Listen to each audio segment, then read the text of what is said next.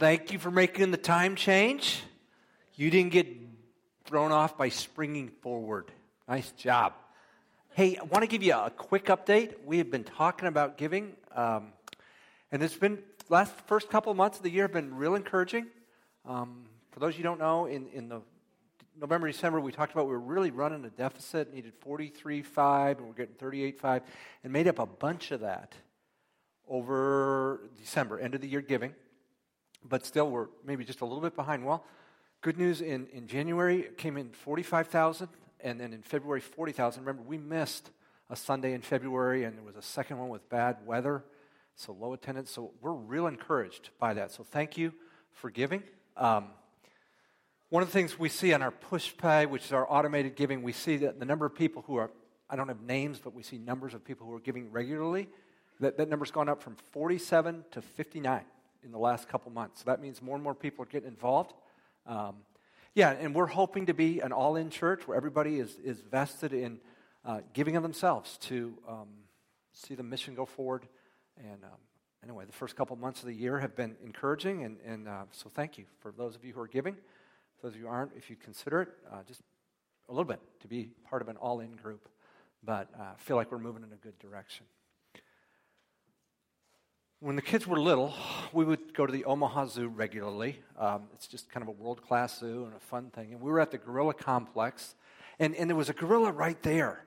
And I wanted to get the gorilla's attention just so it would look up to look at the boys, our boys who were young. So I just tap, tap, tap, just a little tap on the glass, even though it said don't tap. I wanted my kids to be able to see that. And man, I don't know what I did, but I made the gorilla really mad. I mean, it popped up, and we took a step back. Fortunately, the glass is pretty thick there, so the gorilla's not coming through. But we triggered the opposition to that gorilla. And I'm glad there was a good thickness of glass between us, because if that gorilla come after us, we don't stand much of a chance. We can do that with God too. We can push and push and push and trigger his opposition. If it's bad with a gorilla, it's worse with God. And I want to talk about what triggers that opposition today. So if you got a Bible, if you'd open it, like Gavin said, to Genesis chapter 11, we're going to go through this chapter and wrestle with the question, what is it that triggers God's opposition? Because we don't want to do it. We'll see if we can avoid it, if we can. As you're turning there, let's review what's gone on in Genesis. We found out in Genesis 1 and 2 that God created. And it took him 7 days, and when he got finished, he said, it's good. And the last part of the creation was humanity, and he created us uniquely in God's image, created us to have a relationship with him. And Johnny talked about it in Genesis 3. Adam and Eve pushed back. They fell for the lie of a serpent. You can be your own God. You can call your own shot. And that caused a break between God and people. And so it went, first indication we saw of that was one guy killed his brother. Cain kills Abel. And then things went from bad to worse. In Genesis 6, it talked about God was sorry. They created humanity. And he brought a flood to judge the earth because it was full of violence and corruption. And he spared one family, Noah and his sons, and so they've repopulated the earth. So we've been going now, and the generations have been going. And the people are out of the garden, and they've decided they're going to kind of do things on their own. And so that's where we pick it up in Genesis 11. It says, now the whole earth, I'm in verse 1, used the same language and the same words. It came about as they journeyed east that they found a plain in the land of Shinar and settled there. Now, the charge God had given people was to fill the earth, rule the earth. And these folks, I'm going to stop here. We're going to band together. And this is where problems begin to start. Verse 3, they said to one another, come, let us make bricks and burn them thoroughly. And they used brick for stone, and they used tar for mortar. So they are moving past being strictly a farming community, and technology is starting to develop, and there's nothing wrong with technology. I'm pro-technology until it leads people away from God. And so these folks have decided they're going to try and live as if God doesn't exist. And so we see that in verse 4. They said, "Come, let us build for ourselves a city and a tower whose top will reach into heaven." Why do they want to get to heaven? Because they want to get up there and they want to settle things with God, that they're in charge and He's not there, and that they can run the thing, and that they're good on their own. "And let's make for ourselves a name, otherwise we'll be scattered abroad over the face of the whole earth." So we want autonomy. We want God out of the picture. We want to take charge. And that's the curse, and that's the attitude of humanity. What's the problem when God's out of the picture? We're going to live as if God doesn't exist, and we're going to take charge. Well, there's a power vacuum. If God's not in charge, who is? And there have been lots of people over the course of history who've sought to fill that power vacuum, and it hasn't gone well. So let me just roll back the last 60, 70 years. In communist Russia, Joseph Stalin rose to power. No God in communism, no Bible, no nothing. I remember I spent the 93-94 school year in Russia. I was in Siberia, and people would tape things. There was an HBO special on Stalin, and I watched it while I was in Russia. It was chilling. In one situation, he maybe thought that this group of officers was going to be disloyal to him, so he had him put in a submarine and gave his people order, you just sink that submarine and you drown those people.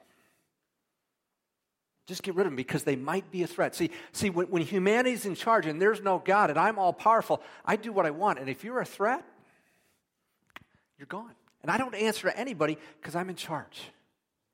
Is this idea of getting rid of God such a good idea?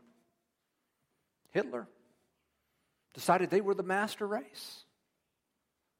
And so everybody, Jews, Poles, were exterminated. We had the Khmer Rouge in Cambodia after the Vietnam War. Most recently, Kim Jong-un in North Korea. He's all powerful, and any opposition is just crushed. There's no trial. There's no right of law. You get rid of God, okay.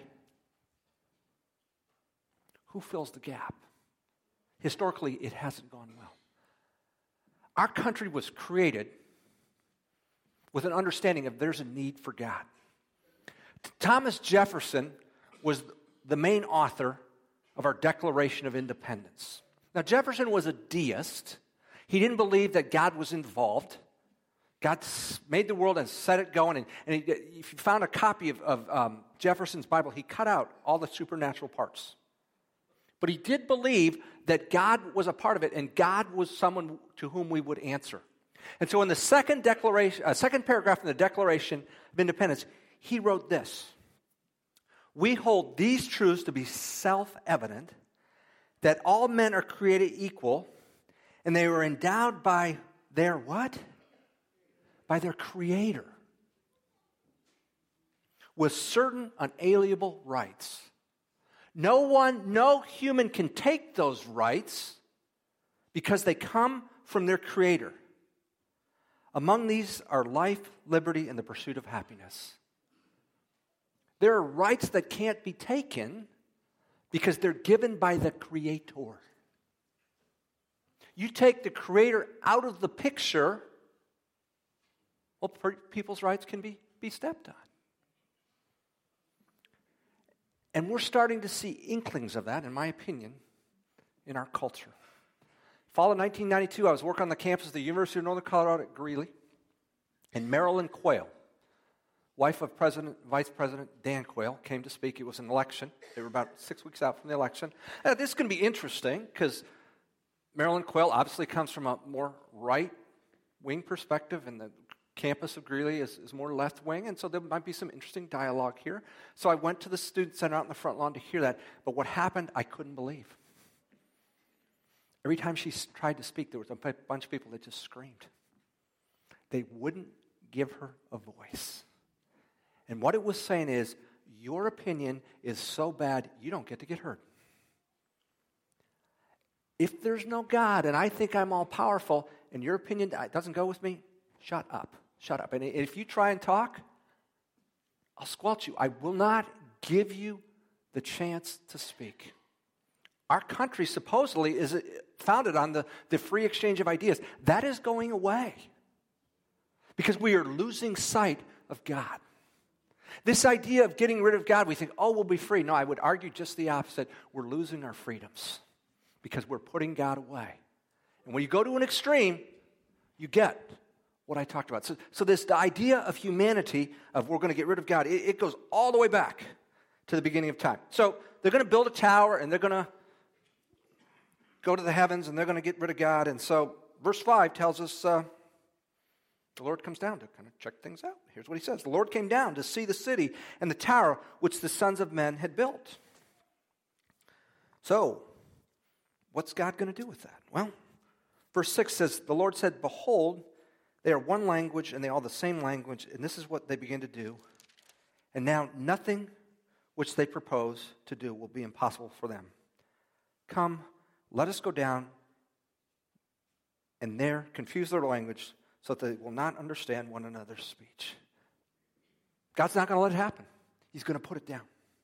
So the Lord scattered them abroad from there over the face of the whole earth, and they stopped building the city.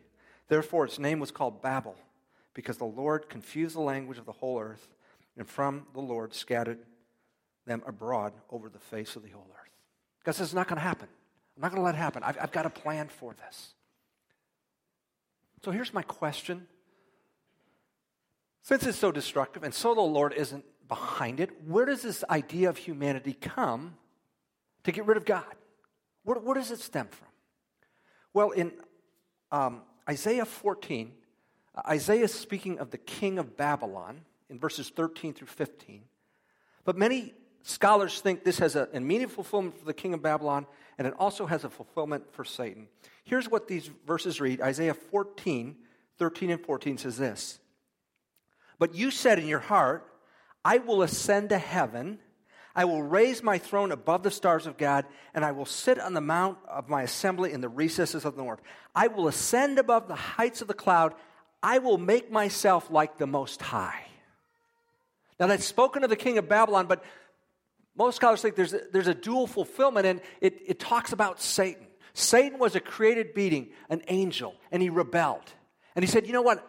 I am going to make myself like God. And in the garden, that's the very appeal he made to Adam and Eve. You don't have to listen to God. You can be your own God. He says, you can eat of all the trees, but don't eat that one. Go ahead, eat of it. Don't let him tell you what to do. You're in charge. That's the appeal that Satan makes, and we've fallen for it, hook, line, and sinker. And we think we're better off for it, and we're not. So what happens to these people, this angel and this king and these people that rebel against God? Here's what verse 15 says. Nevertheless, you will be thrust down to Sheol, to the recesses of the pit. God will put this down one day for good. So we're wrestling with this question. What triggers God's opposition? Here's what I say. Any human plan to make a name for ourselves apart from God. Any human plan to think we will make a name for ourselves, individually or corporately, will make a name for ourselves apart from God. God said, that ain't happening. I'm going to put that down. And the degree to God allows us to live out our rebellion is the degree to which we suffer. But in the end, God will say no, and he will come back and he will set up his kingdom for good. So when I went to college, it was a different day. We had all same gender dorms, all men, all women. And there were visiting hours. From Sunday to Thursday, opposite gender had to be out by 10. If you got caught, you got written up. Friday and Saturday, it was 1:30. Had to be out by 1:30. So we decided, as part of the dorm council my sophomore year, you know what, we want to change that. That just needs to change. So we just wanted 24-hour visitation for weekend. So Friday, be in all night if you wanted. Saturday, you all be all night. And you had to be out by Sunday. So we wrote a resolution, and we had a vote, and we put it through the dorm council. And man, it was 100%. People were on board. And so I don't know who it was. The president of the dorm council took it to the next step up in housing. You know what the guy in housing said? No, we're not doing that. Well, do you understand? We took a vote and we took a resolution, and we pay, and no, really, it's our parents that pay, but and the guy said, yeah, I don't care. We're not doing that. Just like that, the administration at Texas A&M said, no, we're not going that way. That's in the story. There was no more discussion. In the end, this plan of humanity that we're just going to do our own thing and we're going to go our own way and we're going to make our own name apart from God, in the end, God says, no, we're not. That's not going to happen. We're not going to go that way. In the interim, between the time God comes back, He allows us the freedom to make our own choices. And as a people, we tend to choose to rebel against God. And many of us think humanity can pull it off ourselves. W.H. Auden was one of those people. He was a 20th century Pulitzer Prize winning poet.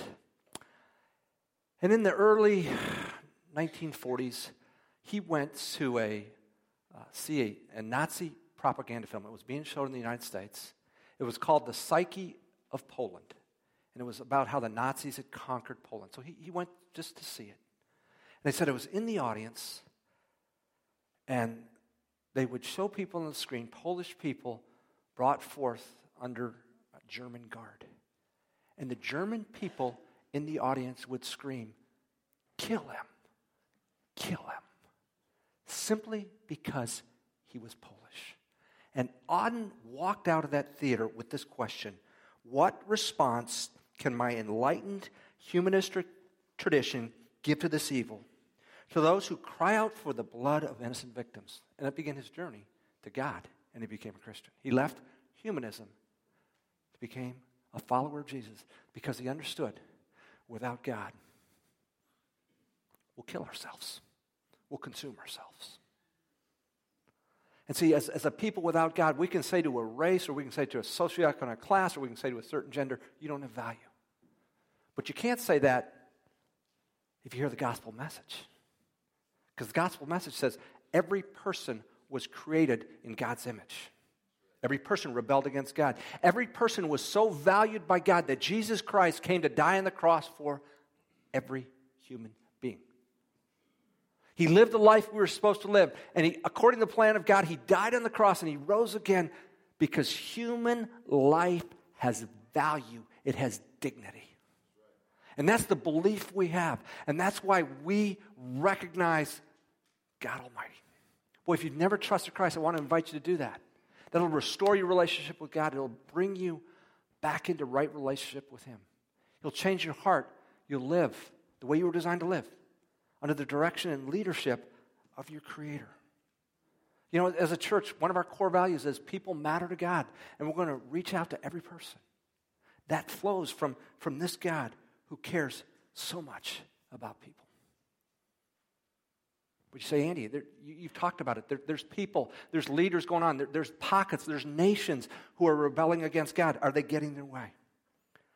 Here's what Psalm 2:2-4 says. The kings of the earth take their stand, and rulers take counsel together against the Lord and against His anointed, saying, let us tear their fetters apart and cast away their cords from us. How does God respond to that? Verse 4, he who sits in the heavens laughs, the Lord scoffs at them. These human leaders who think somehow they're going to get rid of God and wipe him, God laughs. God is in sovereign control of everything that is going on.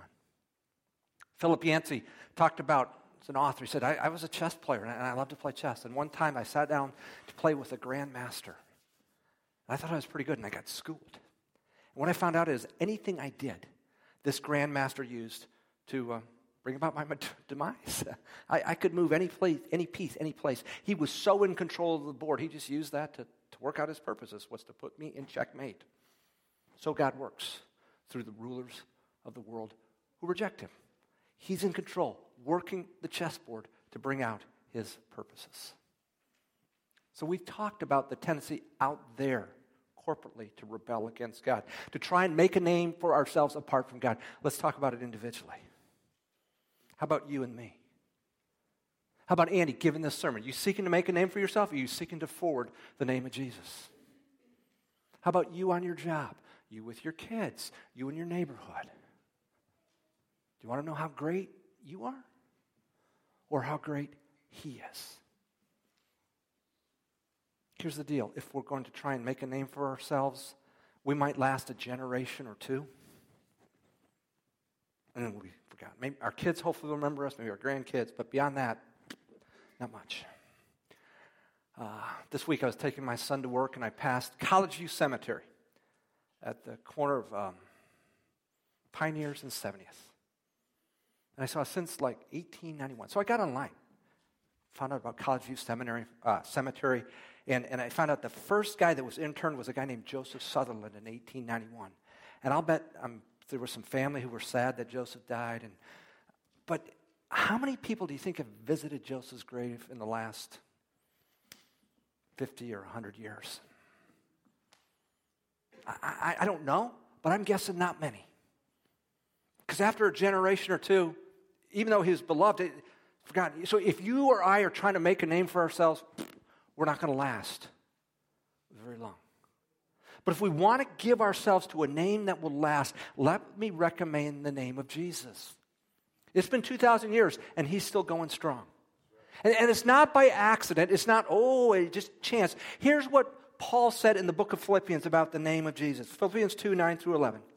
For this reason also, God highly exalted him being Jesus, and bestowed on him the name which is above every name, so that the name of Jesus, every knee will bow of those who are in heaven and on earth and under the earth, and that every tongue will confess that Jesus Christ is the Lord to the glory of God the Father. And that name's going to last. So if we want to be involved with something eternal, something that matters, let's get on board with Jesus. Because that name, man, your name, my name ain't going to last. It's a generation or two. And it goes. Think about the former presidents that are still alive. Jimmy Carter's still alive, George Bush's still alive, Bill Clinton's still alive, and Barack Obama's still alive. You know, there was a time every one of those men was in the news cycle every day. What do you hear about them? Not much. Hey, we've moved on. From 1984 to 1996, I was an NBA fan. Man, Michael Jordan, man, he ruled the deal. He was the name. Michael Jordan's name just came up because he just got passed up by LeBron James. We've moved on. We went from Jordan to Kobe. Now we're to LeBron, and who's next? I don't know.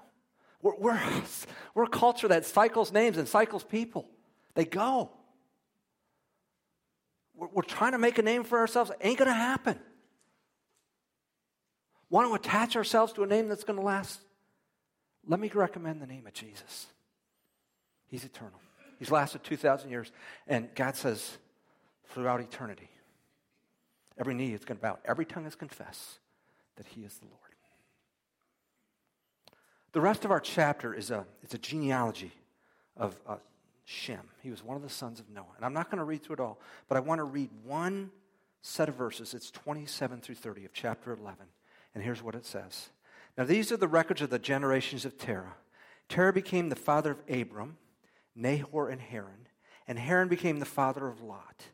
Haran died in the presence of his father Terah in the land of his birth in Ur of the Chaldeans. Abram and Nahor took wives for themselves. The name of Abram's wife was Sarai, and the name of Nahor's wife was Milcah, the daughter of Haran, the father of Milcah and Ishka. Sarai was barren, and she had no children. Abram and Sarai are going to move front and center as we transition. The first 11 chapters of Genesis have been the story of God's creation of humanity's rebellion. No, we're going to go our own way, and it's been disastrous. Violence and corruption. Chapter 12 is going to begin the story of God reinserting himself into the human story.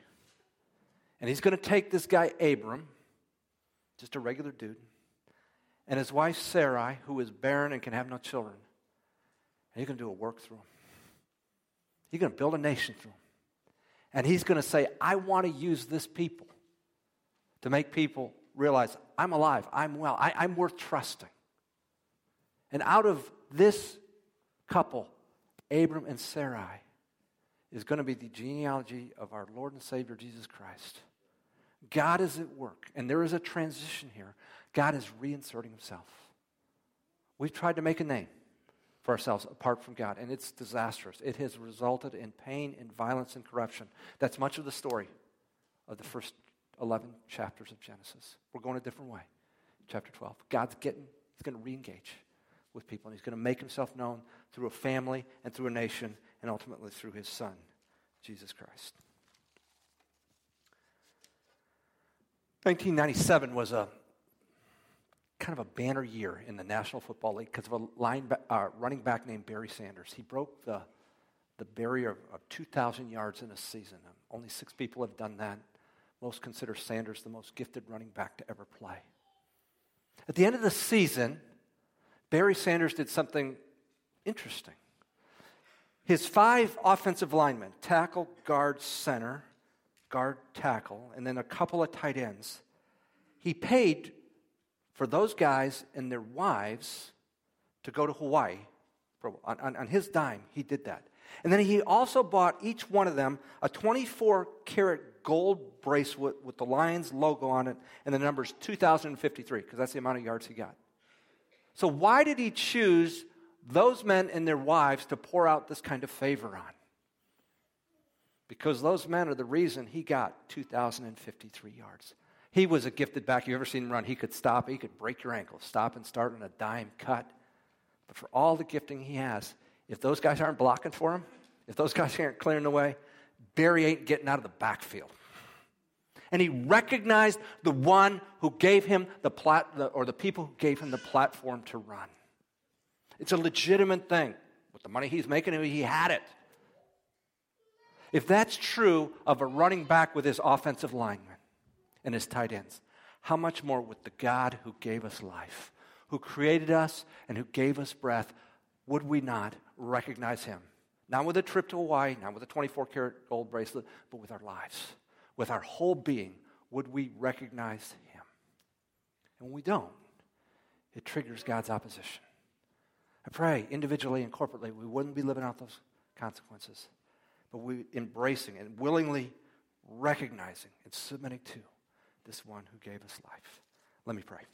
Our Father in heaven, we're grateful for this reminder of the human tendency to ignore you, to try and make a name for ourselves apart from you. God, forgive us. Individually and corporately, forgive us. And I pray that we would come to our senses and hitch ourselves with the name that's going to last forever. That's the name of Jesus. Every knee is going to bow. Every tongue is going to confess that Jesus is Lord. I pray we get on board with that name. And it's his name I pray. Amen.